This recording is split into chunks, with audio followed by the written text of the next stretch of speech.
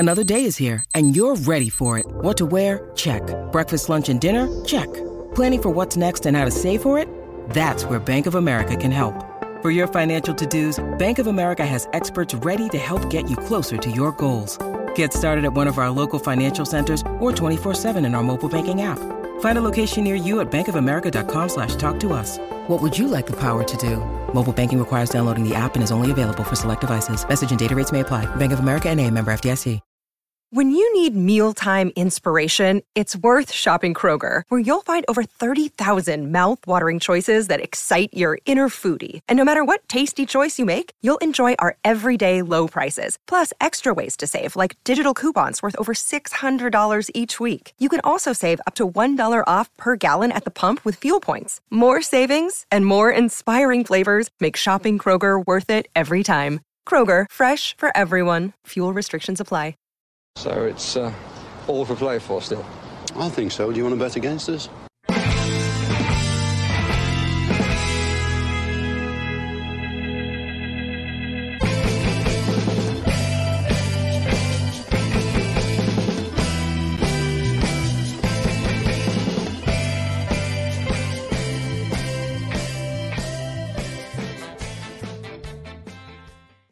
Morning, Aston Villa fans, and welcome to For the Love of Paul McGrath podcast for part 2 of How the Hell Do We Replace Diego Carlos? I'm still not really over it. Well, not over it isn't the word I'm using, but I still kind of feel a small little bit kind of bummed out by the fact that we only got to see him for 2 games in the Premier League, and now we're going to be missing him for all this amount of time. And you know, there's been a lot of money spent in him, and it's a really unfortunate situation. But it's going to be one where I'm going to stand back and I'm going to take a wide view of what Aston Villa do to try and replace this. So it's replace him. So it's. Yeah, it's going to be an interesting one, put it that way. It's going to be interesting to see what they do. They may stand put. They may cancel Courtney House's loan move, and then I might look very, very foolish talking about all these players.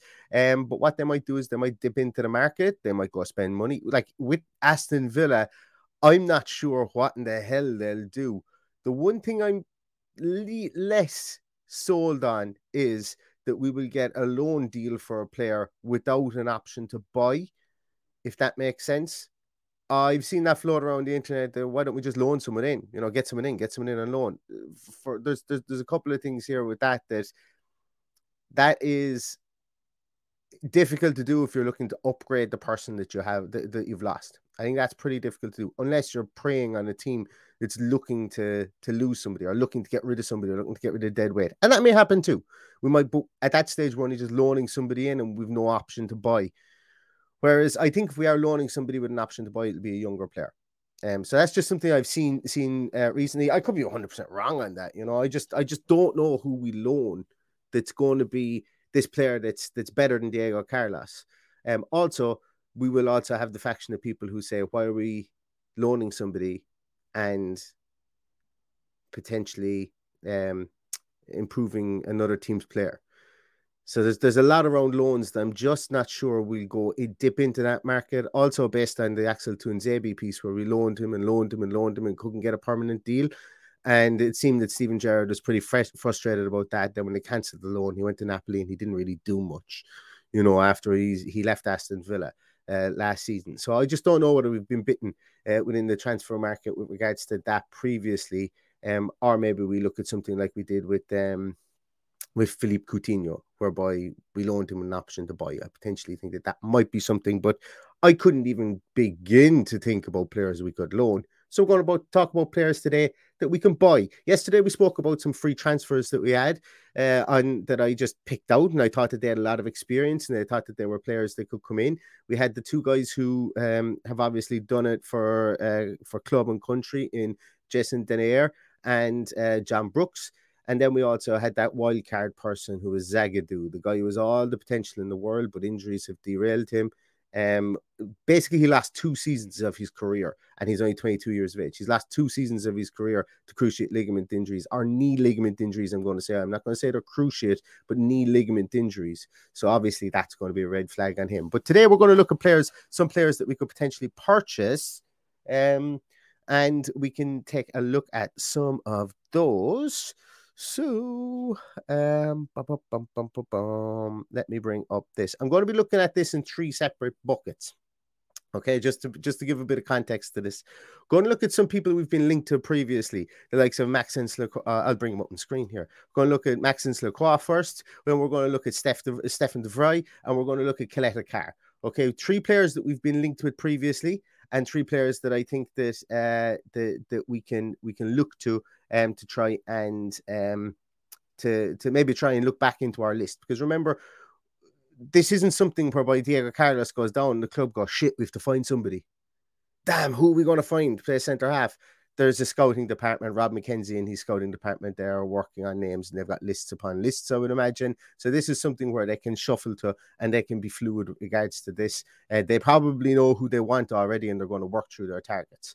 Maxence Lacroix was somebody that was brought up previously, 6'2", French defender, playing with Wolfsburg, right-footed. You can see there he's had 100 starts over his career, plays mainly on the right-hand side of defence. Could come in here. Do we want the solely right-sided defender that comes in here, given that Diego Carlos could play both sides? Does it leave us short on having a left-sided centre-half? Do we really care whether we have a left footer and a right footer in centre-half? That seems to be something that's become really haute couture over the last 5 years or so, or 10 years or so. I know it makes sense that if you've got somebody who can clear the ball on their left foot from centre half position, that it makes it a small bit easier. But does it really matter? I'm throwing that out there as devil's advocate. I would prefer to have a left and a right footer. But Maxence Lacroix was somebody that we looked at previously. Seeing here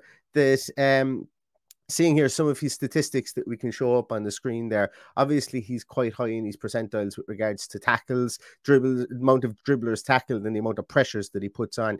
When we spoke about this guy previously, this guy engages high up on the field. He gets out there early and he engages people. Not to say that he's kamikaze. That's not what I'm saying here. But what he does is he goes to the player.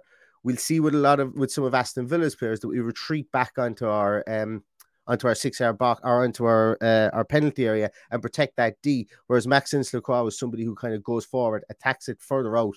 Yes, he's going to give away some fouls, but he's also going to attack that ball before it potentially comes closer to our goal and becomes a critical error, so to say. Which is something that we can also appreciate, that that's something we're beginning to see more creep into how defenders are defending the ball. Very, very good interception rate, top of the class in interception rate, up there in the 99th percentile. Passes blocked, all that jazz. So from the point of view of the players that we have already, and the defensive style that we tend to favour, we favoured it under Dean Smith. We like to get in interceptions. We like to block passes. We like to block anything, shots, goals, whatever we try to do. We try and throw our body in the way and get in the way of things as best we can. The likes of Tyrone Mings does it, Konza does it, and Chambers did it the last day with 2 very, very good last ditch tackles to try and one that he took the ball off Onana's foot. So it's something that our players favour doing. But do we want to bring in somebody with a different skill set? I don't know. I really like Maxence Lacroix. More I've watched him since we were linked with him, the more I think that he's a very, very, very capable defender, more than capable defender, and his interceptions are like miles above there. I didn't even want to. If you can look at the wheel diagram, the bullseye target diagram that I have there on the side, I was there going, I'm going to have to adjust the numbers here for his interceptions. And I went, do you know what? I'm not even going to, because we're not going to come across anybody who's going to have much more than 4.07 interceptions per game. So I just drew the lines past where I had it, just to cartoonishly show how far above the rest of the players that we have that he is with interceptions and so on. When it comes to aerial duel success, he comes in middle of the park, 63.9%. I'm going to say something in regards to aerial duel success, that there's a big talking point about we need somebody who's brilliant in the air. We need somebody who's excellent in the air. We need to control the air. We need to be, the master of the skies, not the skies, like most Irish people like me might say. But we need to be that. We need to be able to rule in the air. Aerial duel success percentages, it's something I've struggled with. I've put it in there. I've kind of gone, should I really have it in there? Because obviously if somebody has way more aerial duels and they're winning 7 or 8 aerial duels per game. But there's also balls raining down on them in the league that they're in over the course of a season. Then the amount of aerial duels they win might be high, but their dual success rate might be low. So it might come in at 50%. If you 14 crosses into the box and you head away 7 of them, that's actually quite good. Your other centre half is going to take some of the work as well. So aerial dual success rate for me, it fluctuates anywhere between the high 50s and the mid to high 60s there. So there could be a 10% fluctuation, but obviously the amount of work and the amount of sample set in there could very easily distort that. So when we're talking about aerial dual success rate, I don't get too high or I don't get too low with regards to what the actual percentage is. It's one of those things whereby you got to look at the video, you got to look at what you see from them, and if their technique is good in the air, or if you see that they're completely powering it in the air, then that's something that I think we should look at here. Because as I always say, statistics can be confirmational bias for you if you really like a player, but also they should throw up areas where you need to go and look at that maybe the statistics might muddy the water for them as well. With Maxence Lacroix, I think he's pretty much a 63.9% aerial dual success person. So I don't think that anything muddies the water there with him. I'm just putting it in context, as we will see that numbers and statistics will be thrown out with people with what people want to see from their defender. And it could be said that X player isn't good in the air because their aerial dual success rate is only this, but it doesn't take into account the style of play, doesn't take into account the league that they're in, doesn't take into account the sample set or the amount of crosses that come into the box as well. So that for me is something that I want to put out there. See a couple of comments there with regards to House. I would be very surprised if Courtney House was still an Aston Villa player at the end of August. I think he wants to go out on loan. He's 26. I think at this stage, I think he wants to play football. I think he wants to go out on loan, wants to get himself back after this crazy injury history he's had since January. So I'm not counting on Courtney House, and I don't think the club are either in this instance. So if he stays at the club, fine, but I think they're going to want somebody else in there as well. But I don't think that Courtney House is going to be just that fourth choice defender, because I think he wants to go. I think he wants to leave the club, or he wants to maybe not leave the club permanently, but he wants to get some minutes under his belt, and it just won't happen at Aston Villa. And fair play to him for that, if that is the case. But that's just my murmurings and my thoughts on it as well. So here's Maxence Lacroix looking over here again to see how he fares up with regards to Diego Carlos. We can see the greens, we can see the reds. A lot of this stuff is minimal as well here. Obviously, when we look at the pressure success rate, there is a big difference there between the pressure success rate between Maxence Lacroix and Diego Carlos. And, there's also, when you look at it here, that Lacroix has almost double the amount of pressures per game than Diego Carlos does. So when I say that he attacks the ball and he's more aggressive in trying to get to the attacker early on in the phase of play, that's probably what I mean when I'm looking at this. So there's an interesting comparison here. They're certainly not like for like players. They're certainly not like for like players at all. But then again, I don't know, is there ever such thing as a like for like player? I think what you need to do is you need to be clearly defined in what you want to see from your defenders, and then try and fit that in then to the player from what you see on the tape and what the statistics tell you over a 365-day period. So I think that's quite important to look at too. When we're looking at, let's take a little look at Stefan de Vrij. Obviously, Stefan de Vrij is Stefan de Vrij, Inter Milan, playing with Inter Milan, started the last game for them, or the first game this season, started for them. I don't know how easy he's going to be to pry away from Inter Milan at all, unless they're looking to maybe trim their wage bill or something. He might be somebody that you might be able to get on loan with an option to buy, potentially agree a fee, and he comes in. At 30 years of age, do we want to be doing that with a player that, then that would mean we would have 3 30-year-olds on in our defensive rotation. I don't know whether that shows good forward planning with regards to something like that. But look, as I say, let's take a look at how he plays. So obviously he's a Dutch international, 58 caps for Netherlands and 3 goals. Cultured defender, kind of no nonsense as well with him as well.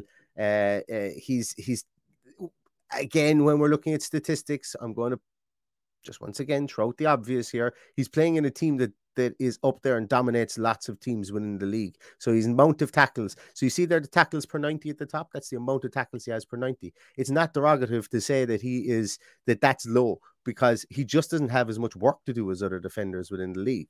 So when you look at things like that as well, it's always worth to take into context with regards to those. He's a very good tackler. He tackles he wouldn't have played for the Dutch team for 58 appearances and then had Feyenoord, Lazio, Inter Milan on his CV. So when we look at the statistics here, that's to be borne in mind. Also, the blocks and the passes blocked there, he's right down the bottom within Europe's league. So he's not somebody who's going to go out and going to engage somebody early like Maxence Lacroix was. So he's not somebody who's going to do that. He doesn't intercept the ball an awful lot. He's just a pure defender. He's going to tackle you if you come within his zone. He's just going to clear the ball essentially. And when he gets the ball at his feet, he's going to be able to move it at a pretty decent clip, because we can see there he's got 92.7% pass completion rate. Definitely a player you need to look at. You need to watch him play and then look at the statistics and go, oh yeah, well, he didn't have much to do in that game, so of course he's not going to have any blocks in that game. Of course he's not going to have any passes blocked in that game, because he had bloody nothing to do. The other team barely had any attacks. So there's a lot of context that needs to be taken when we're looking at defenders with regards to that. But Stefan de Vrij has all the positional intelligence in the world. He has all the experience in the world, and if we were to get him in there, he would be seen as a big signing. And I don't think it would be somebody that Villa would want to go away and spend all that money on for somebody who's 30 years of age and will be 31 before the season ends. But it could be. I don't know. As I say, we don't know what the coffers, what the money in the bank situation is. But for me, if he came in, fantastic. I would also want to see in the summer somebody else come in that's a bit younger to have some succession planning, and then we work from there. But that's not my problem. That's an Aston Villa problem. But very, very good defender, as we can see, or as you'll see if you turn on the tape from him. His statistics bear out that he's that some of his numbers are lower than they should be, but his experience is invaluable. And having some of that experience might be something that Aston Villa might want to dip into.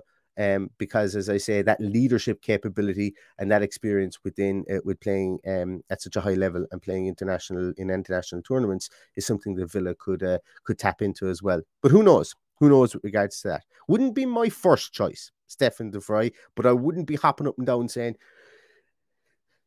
Johan Lange out if we signed him either.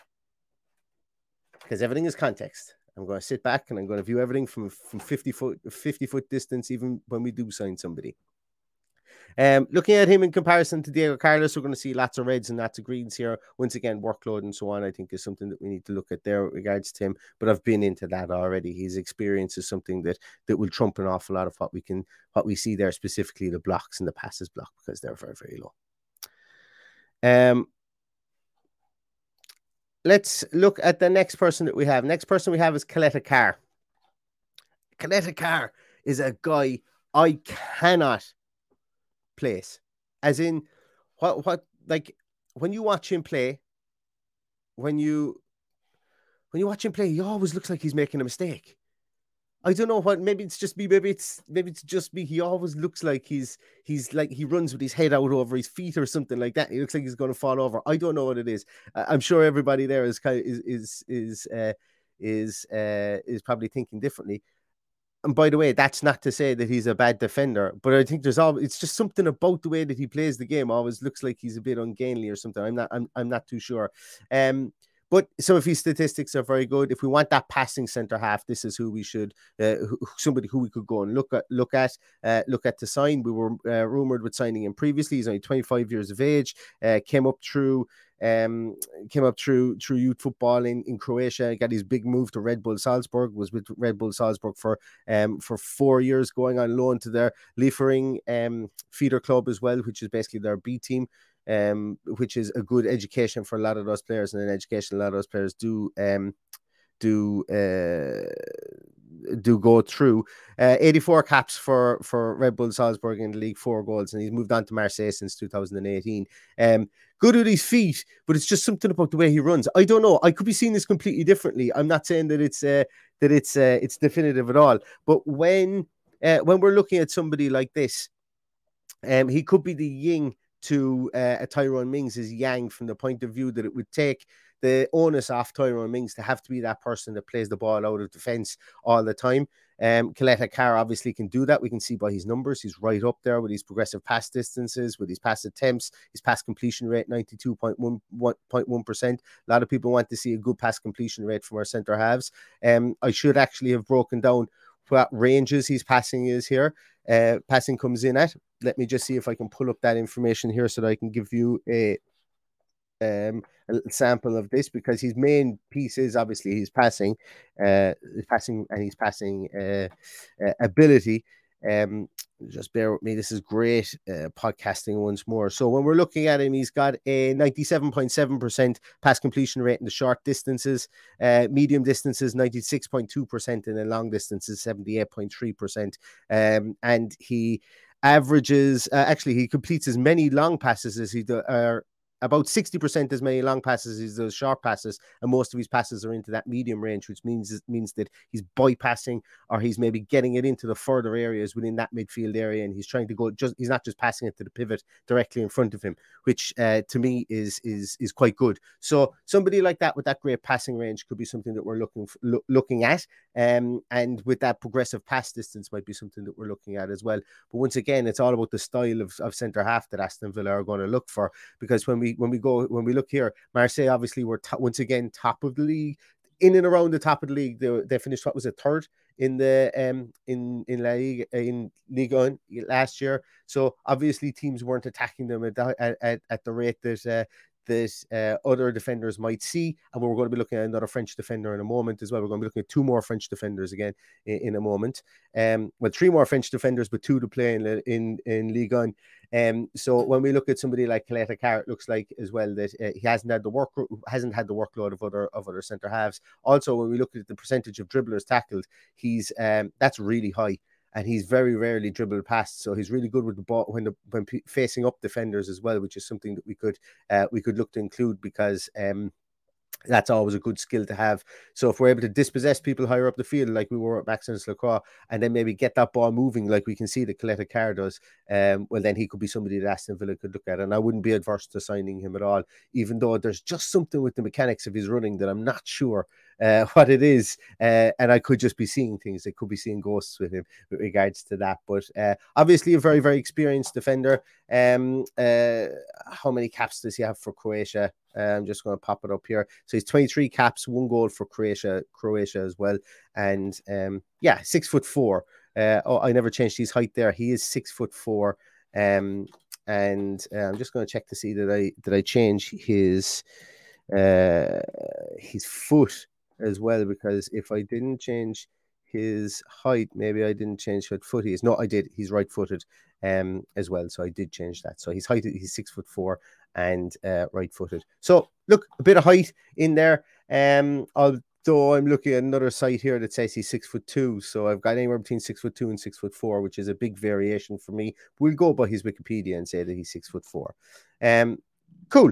Excellent. So that's Coletta Carr. Let's take a look at how he fares up between himself and Diego Carlos. Obviously, he comes out better in the passing stats as well. You won't find many better passing defenders than Coletta Carr, and I think that's why he's up there with so many teams. Been rumoured to go to Newcastle as well last January. Been rumoured with Manchester United. He was rumoured with West Ham as well in the past. And there was a spurious link with ourselves and him at the start of the transfer window as well. So that is Duje Coletta Carr. Is that how you spell his name? Is that how you pronounce his first name? Is it Duje or Duje Coletta Carr? But we'll just call him Coletta Carr anyway. Let's move on to the next option that we have here. And this is kind of where we get into the fun stuff. Because these are just people that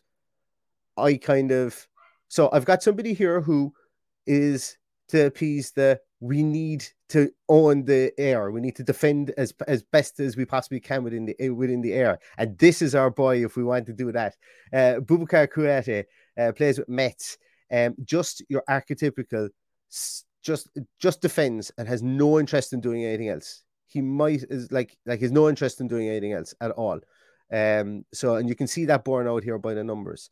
Up there with the amount of blocks he puts in per game, passes blocked per game, interceptions per game. Aerial duel success rate is 70%, is quite the aerial dual success rate, as I mentioned previously, does go through an awful lot of work as well. So he's an interesting player when you look at his defensive statistics, albeit that he does get dribbled past quite a lot. But then when you look at his passing statistics, I almost want to kind of just put my hand over those and just, no, we don't need those. We don't need to see those, because obviously that's where he falls down. But when we look at his passing statistics as well here, are they really that bad? Because when we look at them, he's a better passer of the ball. He attempts more passes of the ball, and he's had more progressive passes and has a similar pass completion success rate as Ezri Konsa. So when we look at those numbers, it's important to have that kind of target diagram, or that bullseye diagram, or whatever you want to call it. I don't know what it's called, but if you look at that there, it's an interesting one. It's an interesting one. So do we really, like, if we want to get somebody in who's a ball player, maybe that's what he wants, what Steven Gerrard wants to get in. But this guy could come in, could play alongside Tyrone Mings, who has a better progressive pass rate and attempts more passes. If they want to continue to have him to be the centre half that does all the passing work out of the back, well, then bring in somebody who's imperious in the air, like Aboubakar Kouyaté. Maybe. I don't know. He has been linked with a couple of teams previously. Gosh, off the top of my mind, I can't think of who they were.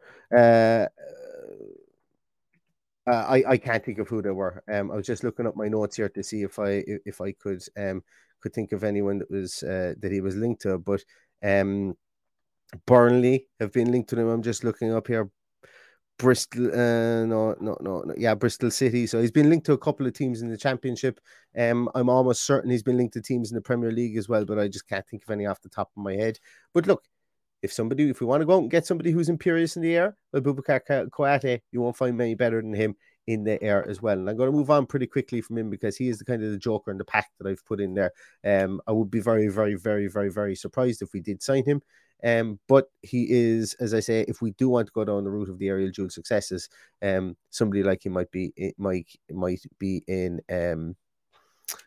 play.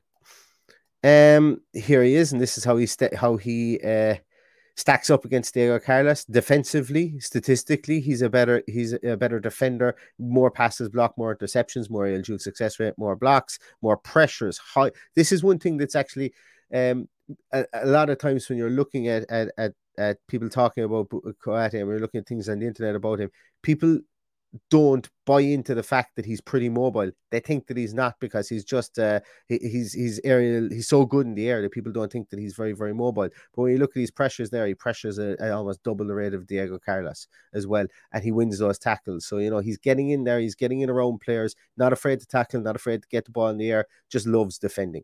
Loves defending and not interested in the finer things in life when it comes to playing the centre half position, from what you could see down with regards to his passing statistics. Next, we're going to move on to somebody that I think is complete pie in the sky.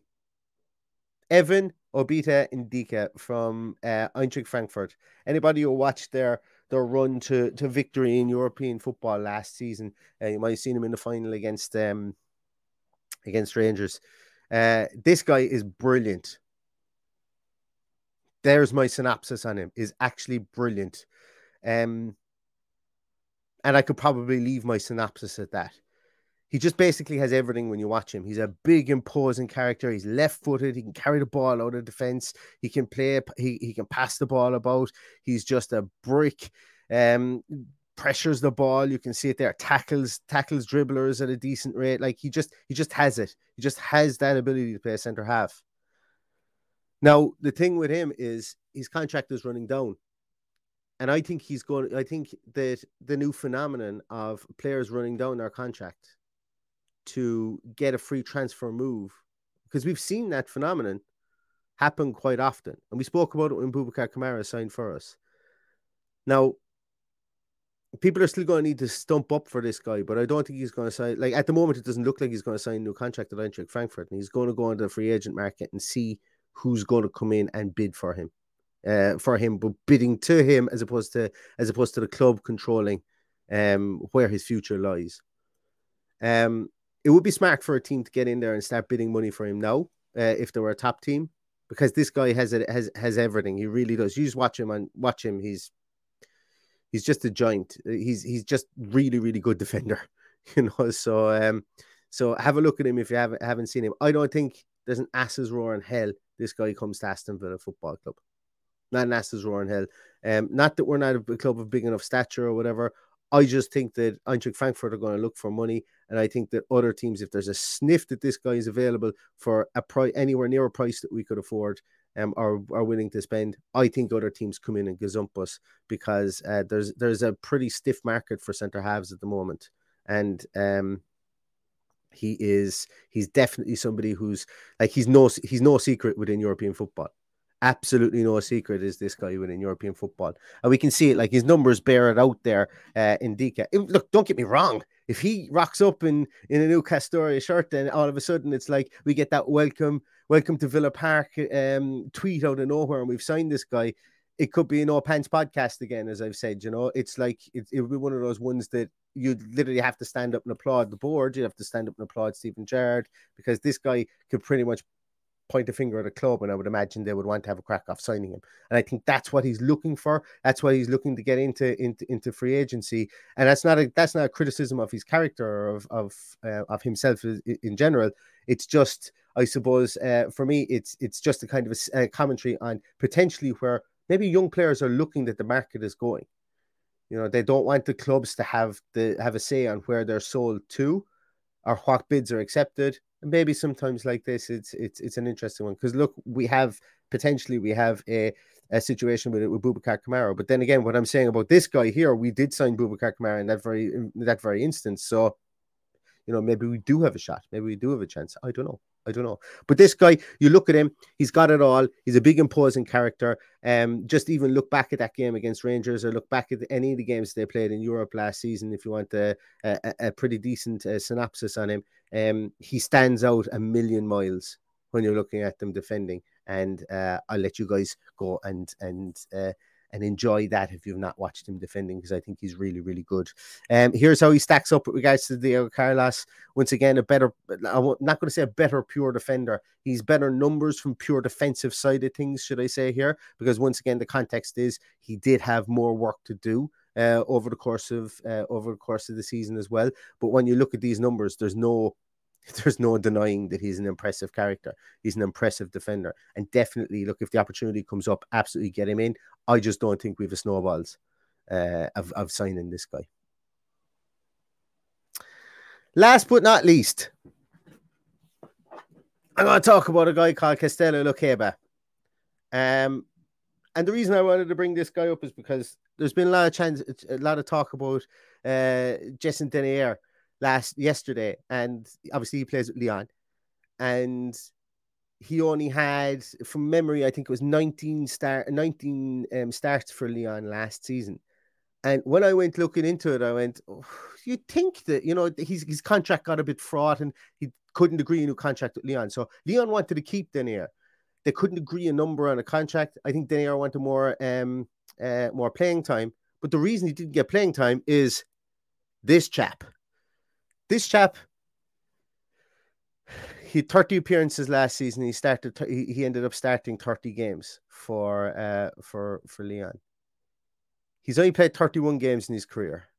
This guy hit the ground like an absolute train last season. He was nominated for Young Player of the Year in France, and out of nowhere, and people were like, where did this guy come from?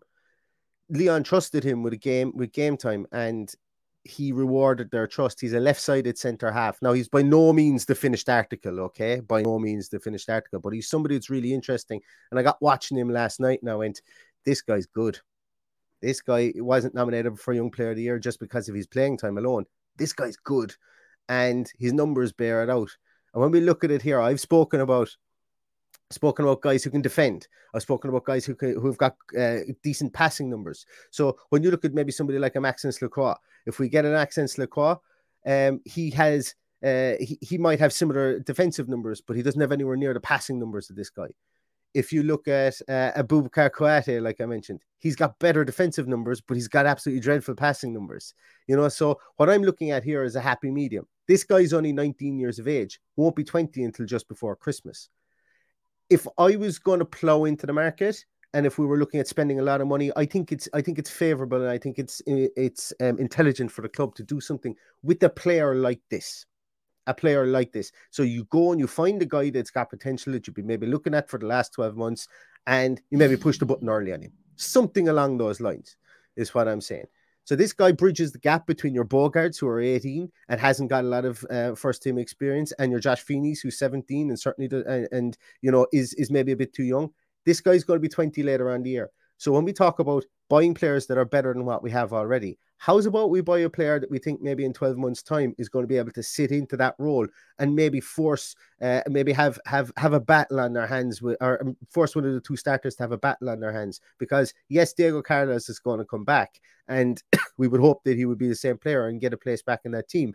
But if you're turning the back end of the roster, it's better to do it by bringing in these guys and maybe overpaying for this guy. Maybe you pay the 18 million or you pay 20 million pounds for him, and you get him in now and you turn the back end of the roster because of the potential he has. Potential will always have a sell-on fee specifically for somebody this young. So it could be something that Aston Villa could do with somebody like this. I don't know. Maybe go to Italy, try and find a cultured Italian defender for that's 19 or 20, because they've got some really good ones. That guy at Sampdoria, the big, massive guy, big, huge guy. He played against Ireland under 21s. I don't know if his name Okore or something like that, or Ojoe or something like that. Big, massive guy. Like he looks like a wrestler, and he was playing against a load of kids. Maybe somebody like that. Might be someone that they might look at. I don't know, is it Atalanta or Sampdoria he plays with? And I'll find his name, and I should have added him to the list because he was someone I meant to add this morning, but I didn't. But Aston Villa might look at something like that. You buy the potential in early, maybe pay slightly over the odds for what he is right now, based on what you think he could be, because we have an opportunity to sit somebody for 6, 7, 8 weeks to get them used to the system, to get them used to playing in British football, because we were blessed with having two good centre halves in Konsa and Chambers behind the two centre halves we have. And if we were to treat it like that, instead of just bringing in somebody who can start against Crystal Palace on Saturday, which is a pipe dream anyway, play the two guys that we have there that know the system. Play one of the two guys that we have there that know the system. And bring in somebody here that can learn over a 6 to 10 week period, and then maybe forces their way into the team. And if they don't force their way into the team this year, they're a damn good backup. And if they're a good backup, well, then that's okay too, because next year they could be pushing the likes of Tyrone Mings as he gets up to 30 years of age. His stand-on value starts to get a bit lower. Maybe there's a natural decline with older players or whatever. I'm not saying this is going to happen with Tyrone Mings, but it's good squad building. It's good squad churn. It's good succession planning, I think, which is something that we need to look at. And also, this guy being 19 years of age, in 3 or 4 years' time, should I say, if this guy did get his chance or did grow through Aston Villa, you could have himself and Feeney at centre half position, and essentially you'd have two players in their early 20s, and hopefully be able to tie the two of them down, and that there will be your succession plan going forward. So I think that's important. I think that's important to kind of look at some player like this, a younger player that people will scratch their heads and go, who the hell is this guy? But the potential is there. I trust Rob McKenzie over anyone, because if his track record is actually fantastic, it's spotting talent like this. So I'm putting this in here as well, along with the free agents last week, to say we might be scouting a guy that might have maybe future potential or fits into the system right now, and it might not be the name that everybody wants. So we got to kind of look at who this replacement is going to be from a 50-foot angle, because it's going to be important for us to understand the context and maybe just wait for them to see how they play within the team and criticize accordingly if they play shit, but also praise them accordingly if they don't. Callum Chambers, point in case, a lot of people scratched their head and went, oh, he's probably maybe he's going to play defensive midfielder, maybe he's going to be right back. But I can't see him getting ahead of Courtney House or Ezri Konsa in the defensive stakes. And he was starting games by the end of the season and scoring pearlers against Leeds United. So, yes, he could be the exception to the rule, but it could also be a result of very good scouting and finding somebody who fits into our system that we want in the centre-half position. And I'm willing to give Rob McKenzie the benefit of the doubt on that point. Right, lads, I'm going to leave. Actually, I'm not. I'm going to go to some of your comments there because some of the comments have been flying in, and I appreciate your comments there. I'm going to take these slides off the screen. So we have Porcelain says Zagadou and Denier both available, and free transfers should be all over that. Yep, part 1 yesterday. Covered that one. in depth. So if you want to take a look back at that, and I'm a big Zagadou fan, albeit that he missed more or less 2 years of his career with knee ligament injuries somewhere along the line. Damien says, would a loan be more appropriate? I'm sure the club has long-term plans about squad building. Would another centre-back on a long-term deal be part of that? I think it would be. I think it would be, considering that if you look at our two centre halves at the moment, and this is where I think the guy I just mentioned comes into play, that I think they'd be willing to go and spend, because to turn maybe the back end of that roster, if you're looking at if you're looking at Carlos and Mings, both of them are going to be 30, 31 by the end of the season. So you're really looking at maybe 2-3 years best out of them. The opportunity could be to bring in somebody now, as I say, and get them to grow as that fourth defender, and then use them then. Maybe opens up an opportunity. Ezri Konsa puts himself in the shop window, and I'm not advocating that we sell him, but I'm saying Ezri Konsa puts himself in the shop window. We get an offer of 25-30 million for him in the summer. We're comfortable with selling him because we know what's coming up behind him in this person that we've spent 18 to 20 million on now. So I think there's probably mental gymnastics with regards to that the club are going to have to do over the next few days as well. That's a good one, actually. That's a good point from CS27, and something that I kind of brushed over. And you make a really good point about the loan signings, that potentially we could get somebody out there that might need game time to make sure they're in the World Cup squad. That's a really good point. And it now makes me really want to do a part 3 of this, who could replace Diego Carlos, because that's not something I actually thought of in a World Cup year. Yeah, might be onto something there.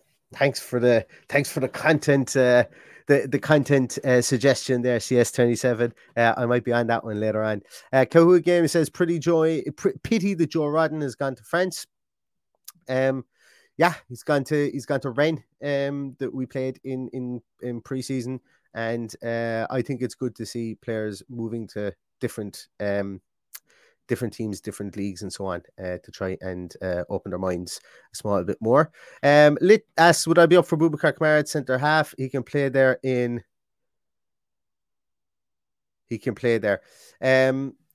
I wouldn't, because we're robbing Peter to pay Paul. There, and I think that we either stick with Boubacar Kamara being a central midfielder. I think that, we bought him to be that number 6, and I think we play him at that number 6, and we don't go out and buy somebody to be this to be the other centre half, or we loan someone, or we sign someone on a free, or if we think that Josh Feeney is ready to take the step up to Premier League football at 17 years of age. I think we live by the sword, we die by the sword by that decision when we brought Boubacar Kamara in to play a defensive midfielder. Yes, there might be times he may need to move back there in terms of mid-game substitutions, or mid-game tinkering, or moving back there into a 3 when we're under pressure, of course, but I just think that, you have to back yourself and sign him. We've finally got a good 6 for the first time in ages, and I think that the club will want to continue him in that position. Albeit it's great that he can play in 2 positions. Chambers is massively underrated, absolutely, and that's why I think the club like him. I think the club are happy with Chambers and Konsa, so I think that when you bring in a player, it might be that somebody that comes in as your 3rd or 4th, that younger type player, as I say, or even a player in a free transfer that's that steady Eddie, good professional that would play when he's called upon.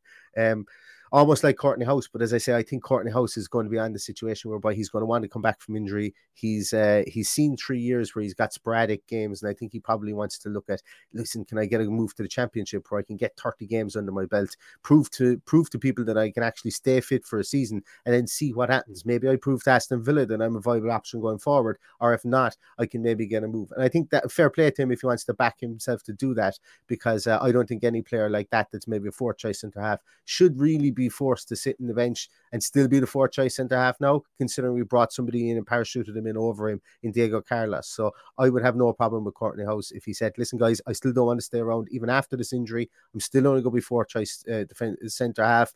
I still want to go to Watford. And I think the club will honour that and respect that. I don't think they'll stand in his way if that is what he's thinking. So from my point of view, that's my point on that one. And Dean Everest says, or do we go and get Gary Cahill and have him as a player coach? Gerard wants winners in the dressing room, and he is one. I don't know. I wouldn't be in favour of it, because once again, he would be, I don't know, I'd prefer to go the younger player route and spend money on it than getting, he must be 37, see? What age is Gary Cahill? is what age is he? What age? Tell me, internet. Tell me. He's 36. He'll be 37 in December. Maybe he has the John Terry effect. I don't know. We'll see. We'll see on that one. Where else are we? Oh, there's a good suggestion. Banging the drum for Nico Elvedi. Good passer, good air, and he's Swiss international, should be available for less than 20 million. If I'm not mistaken, is he a Gladbach player? Is he still with Gladbach? Is Elvedi with Gladbach? And that's someone that that's a good shout of somebody that could be gotten. Oh, that's not this is great. This is great podcasting here as I Google things just as people are making their suggestions. Yeah, he's with Gladbach. He's only 25 years of age. He's only 25. Jeez, he seems like he's around forever. Yeah, it wouldn't be a bad suggestion at all. 6'2", plays right back and right centre back as well. And he's ton of games for Gladbach, 200 games for Gladbach, and 38 games for Switzerland as well. Not a bad shout, absolutely. Will not a bad shout at all.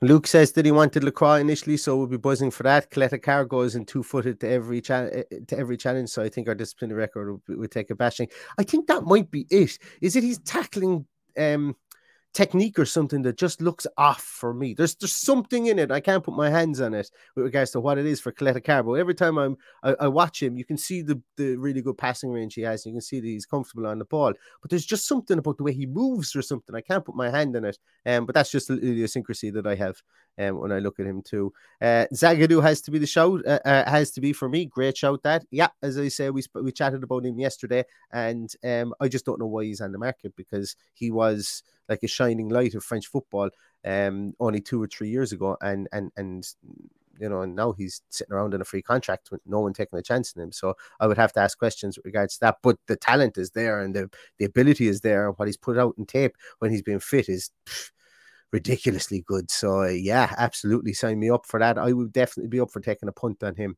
for sure, and having him as my fourth choice for sure. Not fourth choice in the literal sense, but bringing him in, nursing him back. He could still rehabilitate while he's here. He's not going to be thrust straight into action straight away. Yeah, Party DZN said before we bought Carlos and Dika was the guy, but there's no chance we get him this summer. We won't pay big bags of cash, so our only hope is loan to boys. He's only got 1 year. Yeah, as I say, Dika only has 1 year in his contract, and I think that he's looking at maybe getting a free transfer move. But look, once again, as I said, we will see this an awful lot more with people trying to get to the cusp of running down their contract, or even get to January so they can talk to their teams before re-signing on with teams, because it's a lucrative market moving on free transfers. And we can blame the likes of Paris Saint-Germain for that, the way that they signed Sergio Ramos and Donnarumma. And listen, hey, if it's financially viable, it's financially viable, and we shouldn't be giving out about it. Where else have we? Yeah, Lit Talk agrees with me that Lukeba is a player for sure. Yeah, somebody that I was blown away with when I was watching him. I think he's really, really good, and like as I say, he's just somebody that we'll fire out there, and we'll see what happens. Yeah, and that's really it. We're going to finish in this. Tuanzebe on loan again. No, I don't want him. Fourth time, fool me. Was it? No, in fairness, he didn't fool us. He was very good in the championship anytime he was here, but I think his last loan, I don't think Steven Gerrard's going to dip back in there again. You know, he cancelled his loan deal to go to Napoli. He got one game at Napoli, you know, which is fair play to him. Go away and back yourself. But I don't think Axel Tuanzebe is going to be on the board for us when we do look to make a signing, but fair play to him. Fair play to him indeed for backing himself, even though it didn't work out. That's going to do it for us today, guys. I had been planning on doing the voicemail podcast today as well. I may have to take a rain check on that until tomorrow. Keep an eye on Twitter. I will let you guys know. I might come on live maybe and do it at 9:30. Maybe if I see Paddy's in the comments here, if Paddy's around, we might get him to jump in on that as well. I may need to take a rain check on that because I got stuff going on today. So I will let you guys know on Twitter. But thanks a million for everybody for tuning in today. With 48 minutes done, really appreciate your time. If you do want to send us a voicemail, since we still have time, it will be later on today that we'll be doing it. You can do so at this. You can leave us a voicemail for our voicemail podcast on www.speakpipe.com/for the love of Paul McGrath pod. If you want to talk to us about who you think is the replacement for Diego Carlos, if you want to talk to us about maybe squad building, about anything at all, your chance to have your shout, and we'd love to hear from you.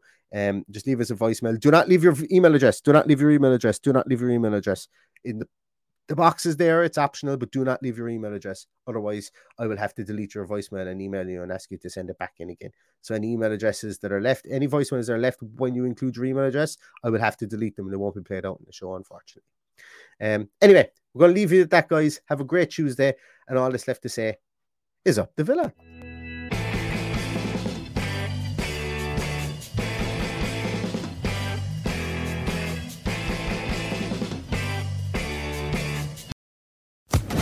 Social Podcast Network.